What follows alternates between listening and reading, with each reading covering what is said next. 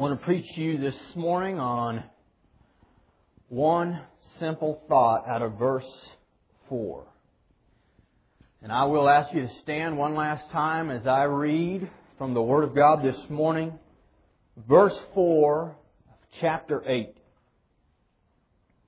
What is man that you are mindful of him, and the Son of Man that you visit him? Let us pray. Father, this morning you are good. Because, Father, you are good all the time. And, Lord, I truly have sensed your presence here, God, as we have did our best in these feeble bodies of ours and with these feeble minds of ours, Lord, to praise you, God, to thank you for what you have done and who you are. And God, I believe that we do enter into your presence, Lord, with praise and through the gates with thanksgiving. And this morning, God, I ask now that you would anoint me to preach. Father, I also acknowledge, Lord, that you must anoint our ears to hear, our eyes to see, and our hearts to understand. And I pray right now, Lord, that your Spirit would touch each and every individual in this place. And God, this morning that you would speak to them. And Lord, that you would take the veil off of blinded eyes. Father, that you would give understanding to our hearts. Lord God, that you would help us to hear what your Word is trying to tell us about man and how you are mindful of him.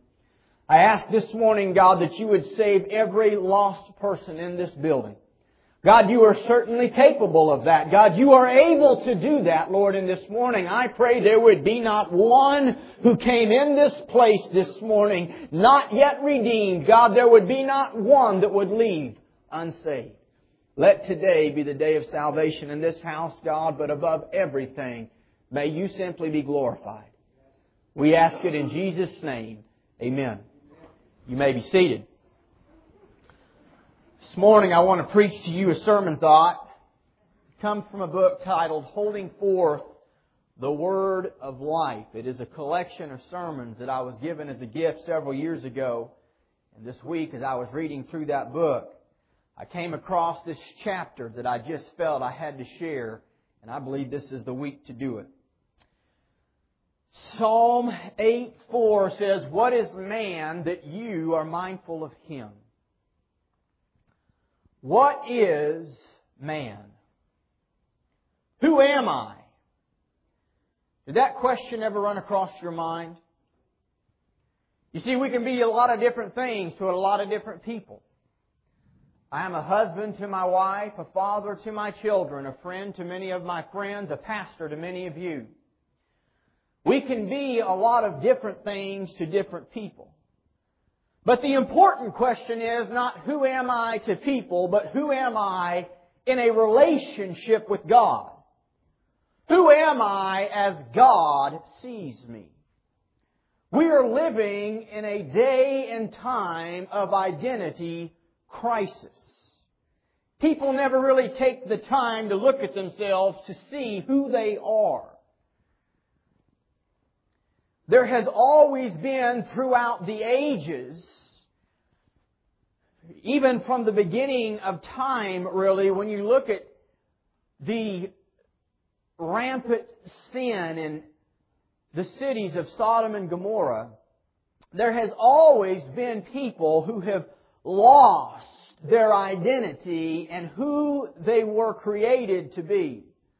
But I want to submit to you, there have only been a small handful of times, if any, that this culture has been at such an identity crisis. We don't know who we are. Our young men are growing up, many of them without fathers, without any type of figurehead in their life.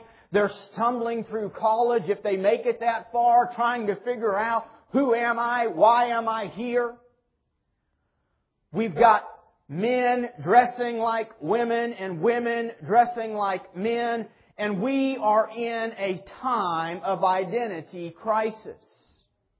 In a lot of ways, we've just become numbers. To the postman, you are a zip code.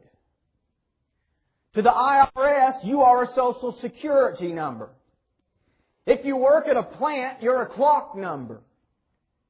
If you're hospitalized, you're a room number.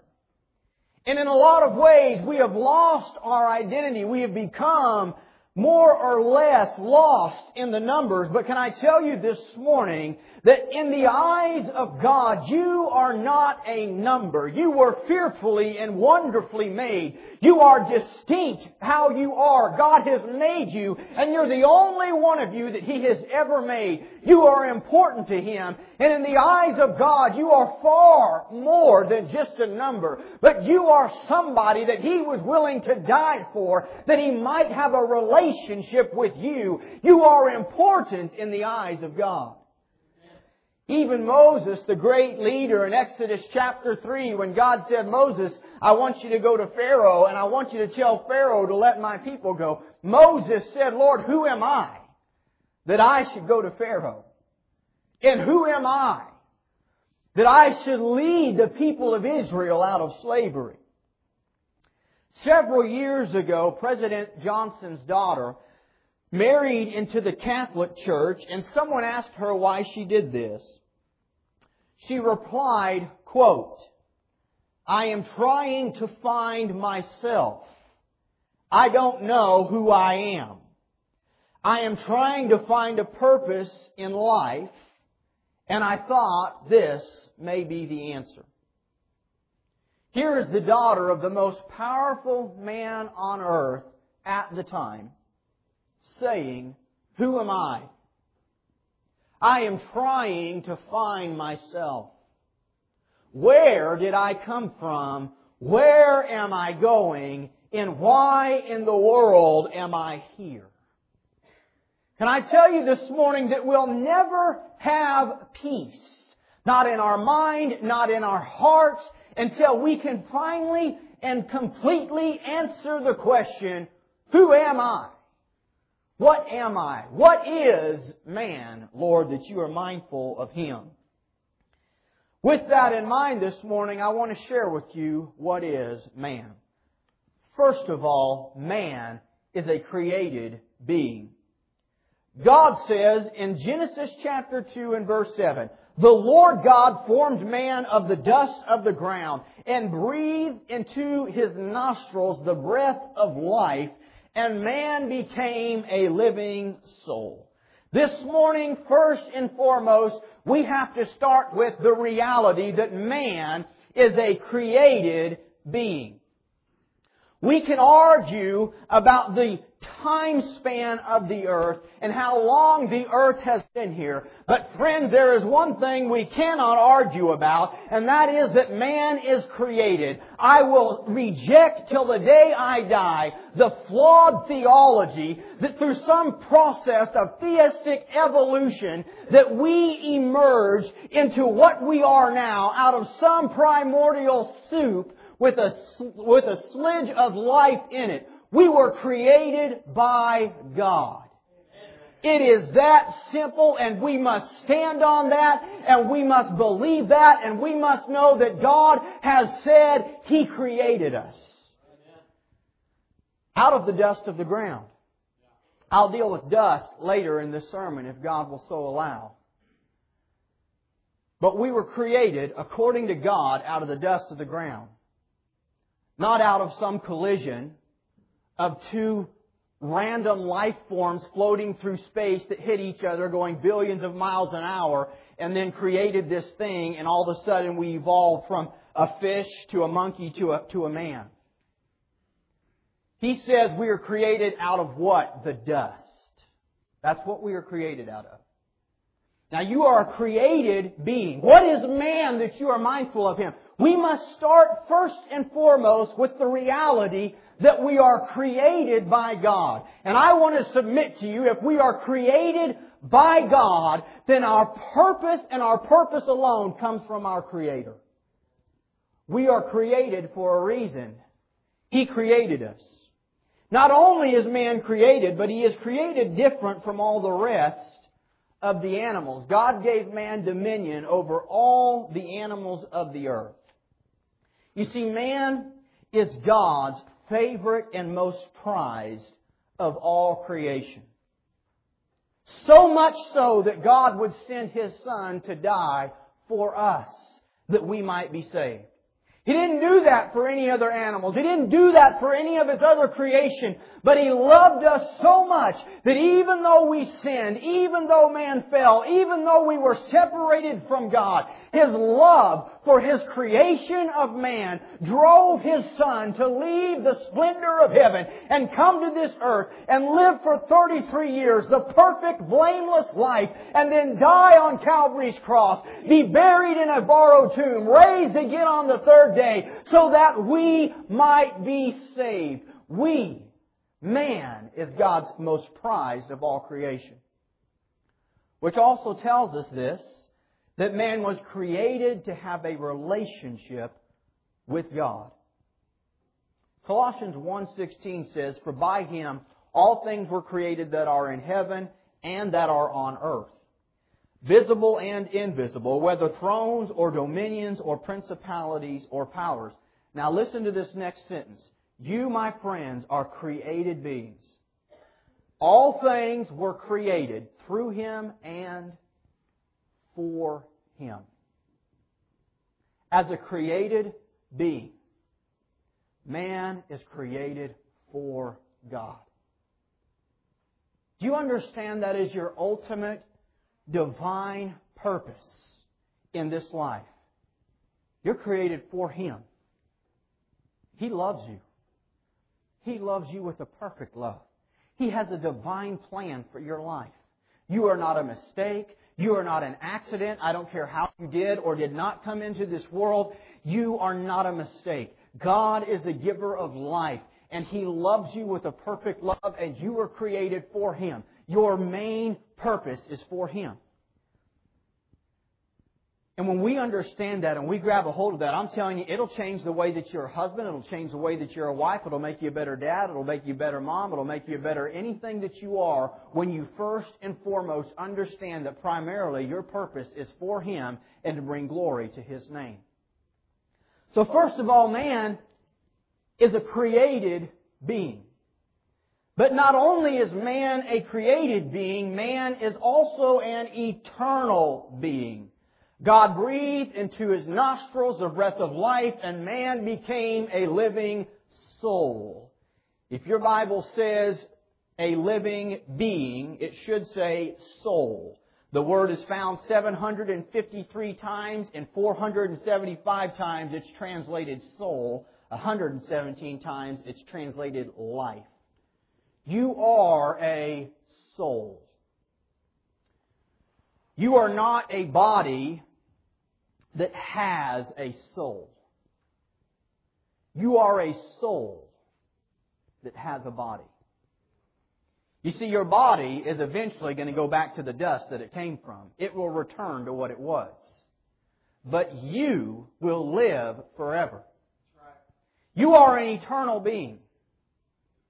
God, help us to hear this morning the Word of God. You're going to live forever. Whether you believe it or not, and whether you like it or not. You are a soul, and you have a body, but one day your body will be put off, and your soul will go to the place that it will be forever and ever and ever and ever. The body that you live in right now is so temporary that the Apostle Peter called it his tent. You know how temporary a tent is? It's something you set up if you're going to stay overnight, maybe a week at the most. He didn't even refer to this body as a house. And when you understand the magnitude of eternity and what forever and ever is, you begin to realize that the Word of God knows what it's speaking about when it says that this life is but a breath, it's but a vapor, it is here one day and gone tomorrow. So it is with your body. But your soul lives forever. Can I ask you the question this morning? Where are you going forever? Where are you going forever? Because you're going somewhere. You're either going to heaven or you're going to hell. Those are the only two final destinations for the soul of man. What is man, O Lord, that you are mindful of him? Man is a created being, but he is also an eternal being. Your body will return to what it came from, dust, but your soul never dies. Therefore, you're going to live forever, either in hell or in heaven. Now this is why Jesus said, for what is a man profited if he shall gain the whole world and lose his own soul? What would it profit you if you had it all, everything this world had to offer, and yet you lost your soul? Jesus said in the same text of Matthew 16:26, what shall a man give in exchange for his soul? Men strive, they fight, and they kill one another. They cheat, they steal, and they lie just to get a little bit more of this world. Jesus said, if you had it all, what good would it do you? You see, King Solomon became the wealthiest man this world has ever known. It has been said of Solomon that he was so wealthy that if he wanted to, he could hire Bill Gates to cut his lawn. That there's never been another man in all of the world whose wealth compared to that of Solomon. And after Solomon had it all, everything that this world could ever possibly hand a man, he said this of it all of it is vanity and vexation. Vanity and vexation. Why? Because man is an eternal soul. And until you understand that, and you embrace who you are, you will waste your life chasing after the things of this world that you're only going to hold for at the most, you'll keep it for one breath.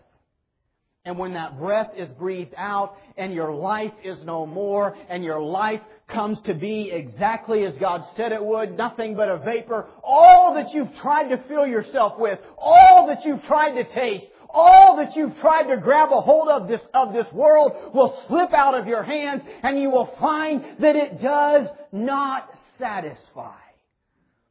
Because the only thing that can satisfy your soul is a relationship with the Creator of your soul. You were made by Him and for Him. It doesn't matter how much of this world you may own. It won't do you any good. Because death is going to knock on your door just as it does on the door of everyone else. You see, this is the reason that the worth of a man's soul is immeasurable. Jesus said, if you had the whole world, what would it matter if you lost your own soul? Think about the statement with me. I just want to spend a few brief moments on it. Because Jesus knows what He's saying. He is the Son of God. Part of the triune Godhead. From the beginning of time, He existed. A man who was fully God and fully man at the same time, possessing the wisdom of God. It was not by accident that He said, what would it matter if you gained the whole world and lost your own soul? When we think about wealth, let's say you think about some of the wealthiest men on earth. We've got Donald Trump and Bill Gates and a few others, George Soros, some of the wealthiest people that we know of in our culture here in America. You take all of their wealth and you combine it together compared to all the wealth of the world, and it's amazingly small, less than 1%.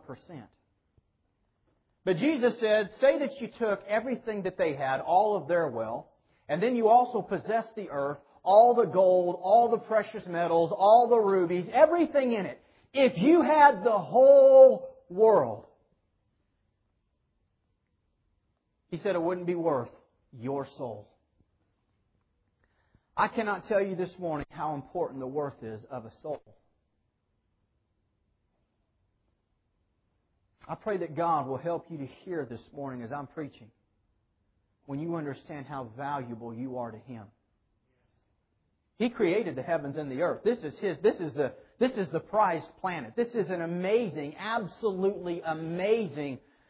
You look at all the stars, you look at the moon, you look at the sun. This is without any question the prized planet where God said, here I will place life, and here I will make man, and here I will make creation. And He spoke and He created all that we know in 6 days. And He took all of that and then He rested on the seventh day. And God says, all that I've done, all that I've created, it's not as much value as your soul.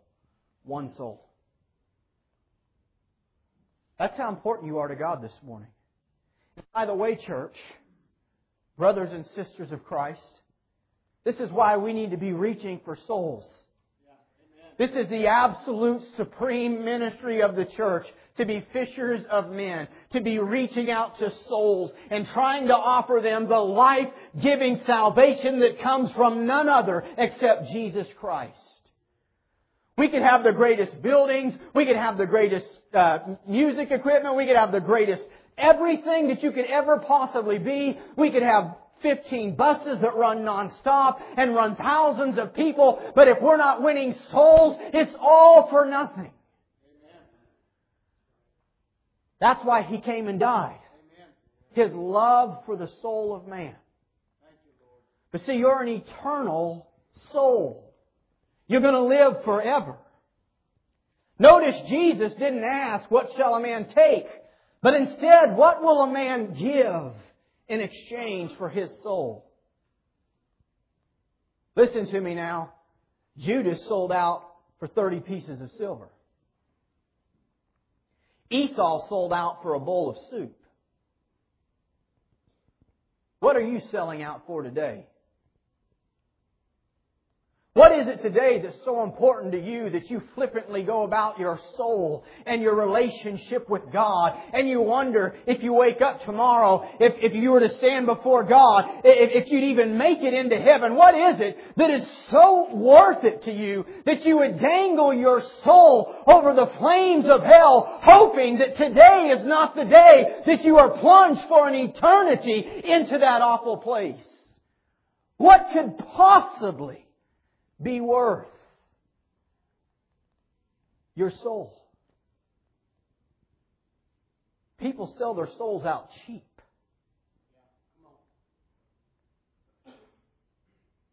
They'll sell their soul out for a boyfriend, a girlfriend, friends, the desire to be popular. They'll compromise their integrity for the purpose of advancing in a business, obtaining more wealth.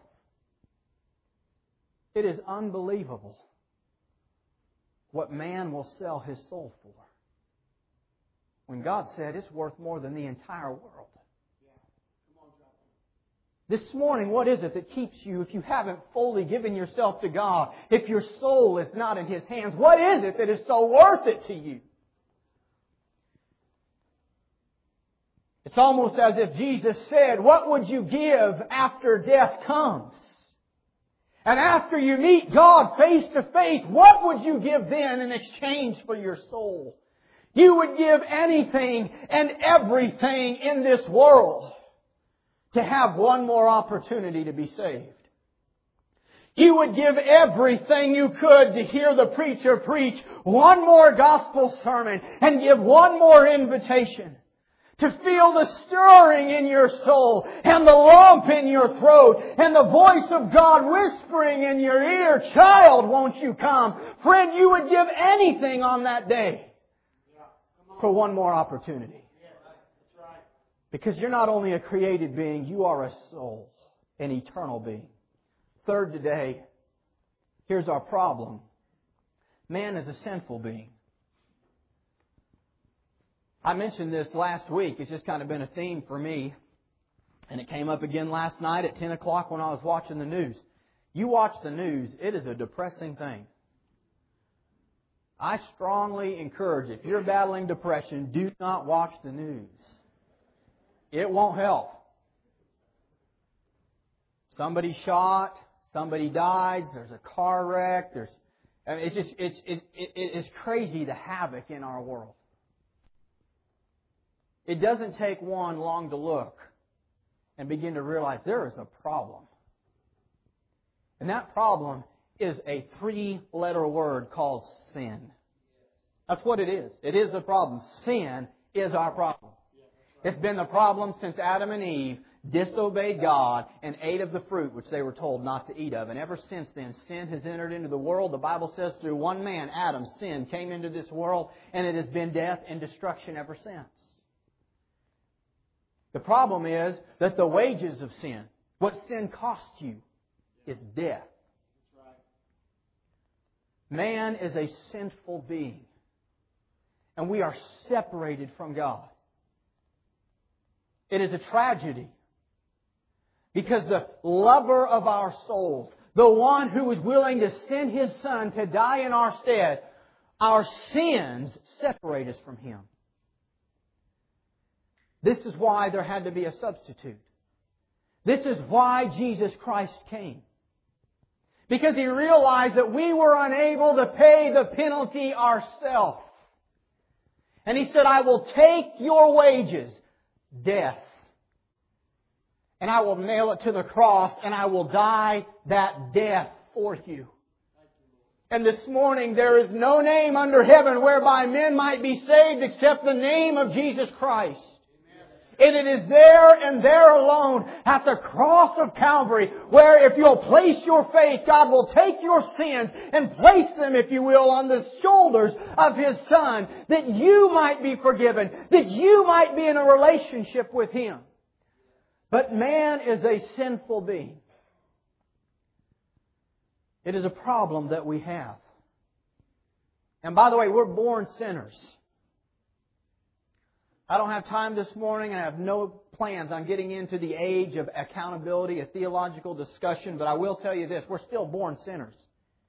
If you don't think that your children are born sinners, put 2 of them in the bathtub at 2 years old, and you watch the way they treat each other. Do your children instinctively share, or do you have to teach them to share? Do they instinctively tell you the truth when they know they're going to get in trouble if they do? Instinctively. Isn't it amazing? You don't have to teach your children to lie. You don't have to teach them to be deceptive. You don't have to teach them to be selfish. You don't have to teach them to steal. Why? Because they're born sinners. It is a problem that only God can fix. And because man is a sinful being, God also calls him a lost being. In Isaiah 53:6, He says, all we like sheep have gone astray. We have turned everyone to his own way. God has likened our lost state to that of a lost sheep. Why? Why didn't God say you're like a lost dog? Why didn't God say you're like a lost cat or a lost cow or any other animal? Why did He say that sinners are like lost sheep? I want to submit to you because when a sheep loses its way, it does not have the ability or instinct to find its way back home. Matter of fact, most sheep cannot see further than 15 feet in front of their face. It is amazing. You can take a dog 200 miles away and drop it off, and a lot of times it'll find its way back home somehow, some way. My dogs will run away, and my wife will wish they'd stay away, but somehow they find their way back home by the morning. Most animals have an instinct how to get where they need to be, to get where home is, but not sheep. Once a sheep has strayed away, it is lost, and it is hopelessly going to die in that condition unless somebody comes and finds it. You see, that's what Jesus does for us. There's some of you probably here this morning under the sound of my voice. You don't know it, but He's coming after you. And you've been wandering and you've been lost and you've needed God to pick you up and take you into His arms and heal you of your sins, forgive you of your sins, change you and take you out of the kingdom of darkness, place you into the kingdom of light. And just like a lost sheep, you didn't know how to get there. You didn't know where God was. You didn't have any idea how to get for your soul the only thing your soul needs, and that is a relationship with God. But this very morning, God is coming after you like a lost sheep, and His hands are extended out, saying, "Child, won't you come home?" Man is a sinful being. He's a lost being. Not only is he a lost being, but he's a blind being. In 2 Corinthians chapter 4 and verse 4, it says, "But even if our gospel is veiled, it is veiled to those who are perishing, whose minds the God of this age, little g, has blinded, who do not believe, lest the light of the gospel of the glory of Christ, who is the image of God, should shine on them." Satan is the God, little g, of this age. And Paul says to the church in Corinth that your eyes have been and your minds have been blinded to the gospel. How true this is. Because if you think about it, if those who had not yet accepted Christ, if those who are still yet in their lost condition, if they could indeed see what is ahead of them, I'm telling you, every church house in America would be packed this morning with sinners weeping and pleading with the pastor, "Tell me, Pastor, what in the world must I do to escape the wrath that lies ahead of me?" But they're blind. They have no idea. They go on foolishly thinking that everything's going to be okay, and they have not a clue that the only thing that separates them from an eternity of pain and suffering and loneliness and darkness and torture, the only thing between them and that eternal second death is the heartbeat inches below their chest. But they're blind. They have no idea what's ahead of them. How true it is, the God of this age has blinded their minds. For I'm telling you, if lost folks knew what was ahead of them, they would flee to God and plead for forgiveness. Not only are they blinded and not knowing what is ahead of them, but they're also blinded about what God is doing now. It's amazing to me. And I've learned to understand that no matter how hard I preach, and no matter how much I pray, and no matter how much I give it the best that I give it, and I pray to God that I have every single time I get up, and God knows my heart. It's amazing to me that none of it really matters unless God opens somebody's eyes and somebody's ears. That's right. That's good. I mean, I can take a blind man to a wall, and I can try to explain to him the picture that's on the wall, but no matter how much I explain it, no matter how much I try to draw it out, unless God gives him the sight to see it, he'll never see what I'm talking about. The reality is, I get up here every Sunday morning and I preach my heart out, and there's a lot of folks that are too blind and too deaf, and they have no idea what I'm talking about. God is moving in our midst, and there's folks saying, what in the world is going on? Why in the world is that preacher preaching the way that he preaches? What's he so passionate about? Why in the world does that lady worship the way she worships, or that person shout the way he shouts? Why are these people standing? What's going on in this place? And the reality is that many folks are blind, and not only are they blind to what lies ahead of them, but they can't even see what God is doing. And when God is in the house, and He's stirring hearts, and He's changing lives, and He's saving sinners, and He's being glorified through the praise of His saints, they are so blind and they are so deaf that they are clueless as to what is going on. And they leave this place thinking those people are a strange people. What is happening in that house? And they have no idea, because the God of this age has blinded their minds. Oh, how desperately We need a Holy Ghost move of God to lift the blinders off of our eyes. I'm telling you, I believe that's one of the reasons Jesus healed so many blind people. Because we need healed of our blindness. Man is a created being. He is an eternal being. He is a sinful being. He is a lost being. He is a blind being. But I want to bring us back to our text, to the most important part of the sermon this morning. Verse 4, Psalm chapter 8, what is man?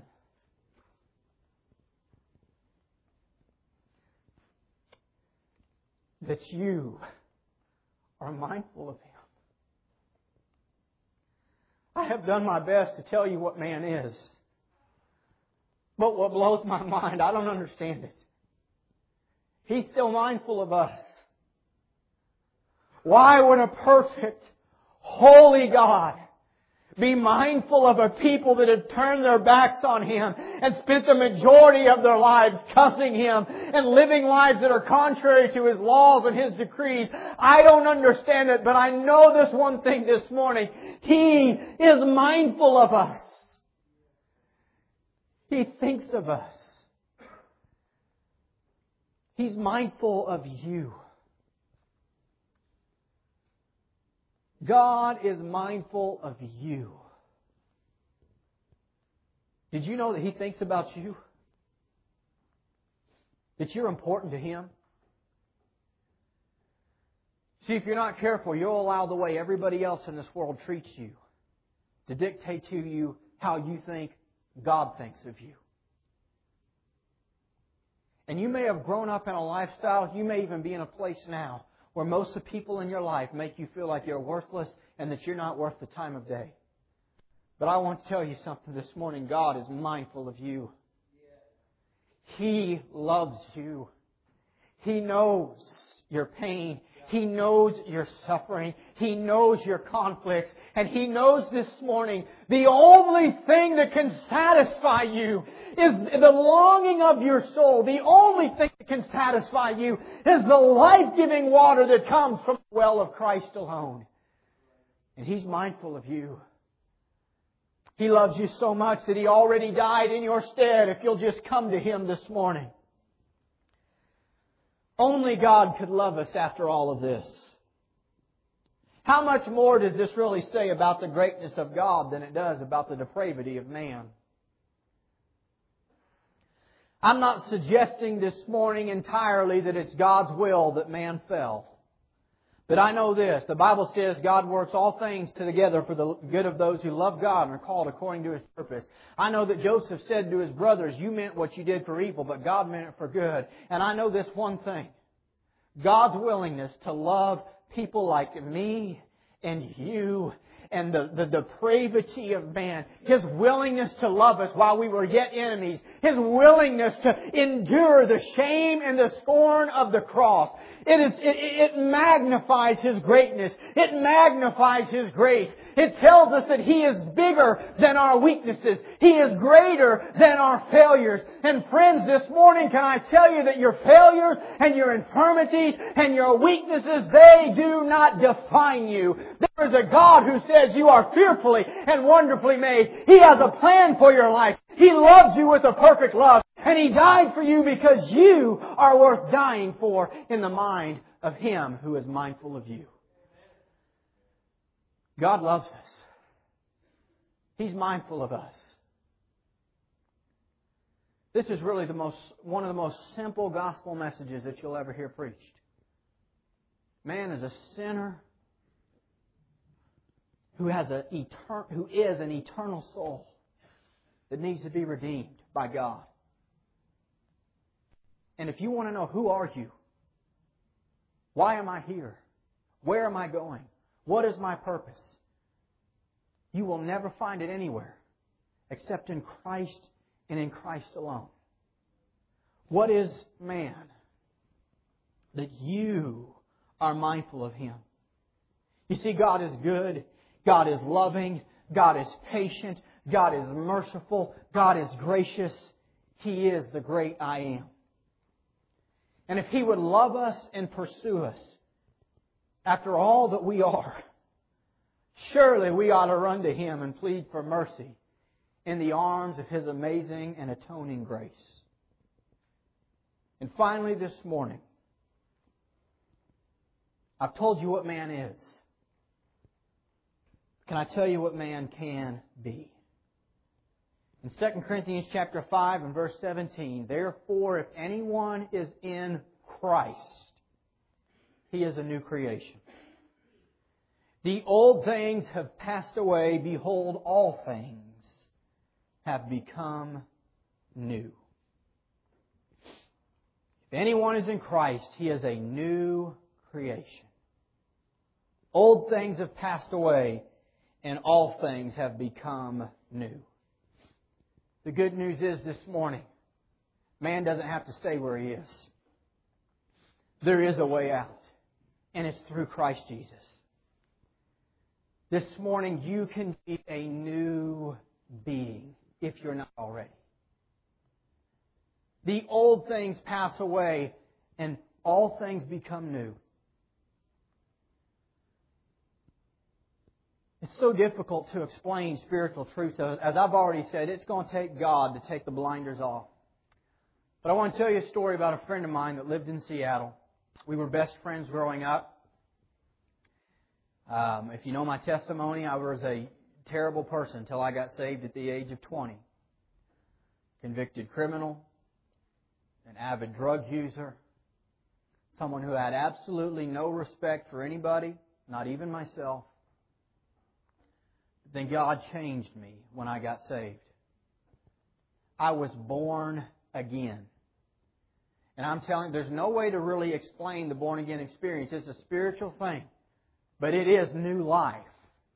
I mean, the old things pass away, all things become new. It's so difficult to explain until you've actually been through it, and all of a sudden you understand the song Amazing Grace. I once was blind, but now I see. See, the problem with people in their blindness is they don't realize they're blind. People who are blinded in their minds are so much more foolish than people who are blinded of their eyes. You'll never find a blind man in his eyes arguing with you that he can see.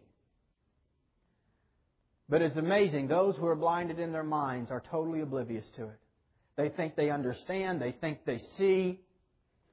They say stupid religious things like, well, religion works for some people, it doesn't work for me. They're all serving the same God. What's the difference between one religion and another religion? These people are Buddhists, and these people are Hindus, and these people are Mormons, and these people are Christians. And you've got all these different things. And the people who are blinded in their mind see everything in this blanket of religion. But I'm telling you, when Jesus Christ touches your heart, and He washes you white as snow, and He takes your sins and casts them into the sea of forgetfulness, and places within you the Spirit of God, you will know, my friend, that you are no longer the same person you once were, and you'll finally be able to say, I once was blind, but now I see. A friend of mine was in Seattle, and he had moved out there. When I got saved, I let him know about it. I witnessed to every one of my friends that I could. And none of them would pay much attention. But after about 2 years, this friend of mine called me on the phone.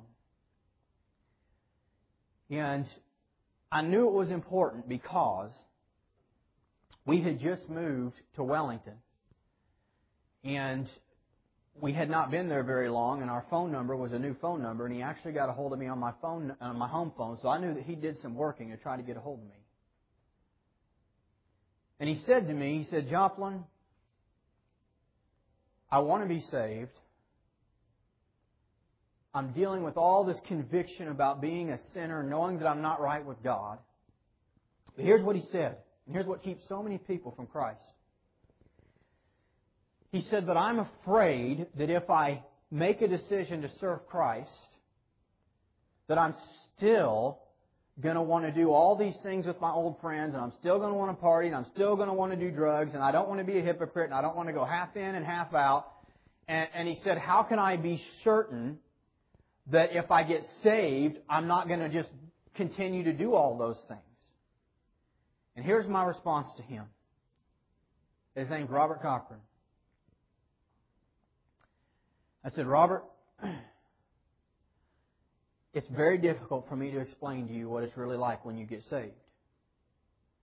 But the problem with your thinking is that you don't understand that the old things pass away. That's what God says. That's not what I said. God says that. The old things pass away. All things become new. That's the true born-again experience. I said, Robert, you assume that there's no change internally that takes place when you get saved. And so you're trying to figure out how you're going to live like a saved person with the same mentality you have before you've been born again. And it's confusing. And I said, I don't know any other way to explain it to you, but I told him my testimony. Now listen to me when I tell you this. I fell flat on my face a couple times after I got saved. Flat on my face. I went places I shouldn't go. Put myself around people I shouldn't have been around, but I learned and I got right back up and I kept marching on. But I'll tell you this. This is what I told him. I can't explain it. All I know is this, that when I got saved, I got up and I began to hate the things I once loved. I mean, I hated them with a passion. I began to see sin as the enemy of my soul. And I hated it. I hated drinking. I hated partying. I hated drugs. I hated it. Where before I enjoyed it. It was fun. I'm telling you, like in the snap of a finger, the very second that God entered into my life, the Spirit of God took up residence in me and changed me from the inside out. And yes, this morning I still know that there is a dual nature and there is a battle between the flesh and the Spirit. But it is finally, there is a battle once you're saved because the Spirit of God moves in you and it begins to convict you of sins and it begins to speak to your heart. And I told Robert on the phone that day, I said, you'll never really understand what it's going to be like until you truly get saved. And you're just going to have to trust God with that. That God will change you if you're willing to let Him change you. If you're willing to make Him your Lord. He'll come into your life and He'll change you. He'll take up residence in your life. You can be a new being this morning. What is man? That you are mindful of Him. This morning, God is mindful of you. As our worship team comes, if you haven't come to Christ yet, why don't you do it today? What are you selling your soul out for? See, you'll never be satisfied. You will never be satisfied. The longings of your soul can never quit thirsting and hungering so long as you are foolishly trying to feed them with the things of this world. Jesus met a woman at the well, John chapter 4. She was drawing from a well and Jesus told her to get Him some water. And He said to her this, if you knew the water that I had to give, you would ask me. And He told her that the water that He gives, when she drinks of it, she'll never thirst again. Jesus was speaking to who she was, her soul. This morning, have you come to Him? Have you found salvation? What is man? That He is mindful of us. He's mindful of you. He loves you this morning. And this morning, if you're toying around with your soul, can I plead with you? Quit it. You could gain the whole world, and I don't know what it is that you think you've gained by pushing off your relationship with God and by pushing off your commitment to Him and by refusing to submit to Him and give Him your life. I don't know what it is that you think you're gaining through that, but I'll guarantee you it is certainly not the whole world. And Jesus said even if you gained the whole world, it would profit you nothing if you lost your soul. What is man? That He is mindful of us. Father, move in this place this morning. I did my best to preach what I believe You had me to preach, nothing less. And I ask now that You'd move all across this room. And I ask, God, that You would do that spiritual work of taking the blinders off of people's minds. God, that You would open their ears to hear. God, I know without any shadow of a doubt, Father, in a congregation this size, there are folks who need to be saved. There are folks who know that they've never been saved. And God, there are several probably that have lived their life in the confusion of wondering, why do I have no real relationship? Why do I have no real desire for Christ? Why do I just go through the motions? Oh God, this morning, would You open their eyes to see they need to be saved. They need to surrender to You. They need to come to You and repent of their sins and follow after You and find salvation for the longing of their souls. Move all across this room in Jesus' name.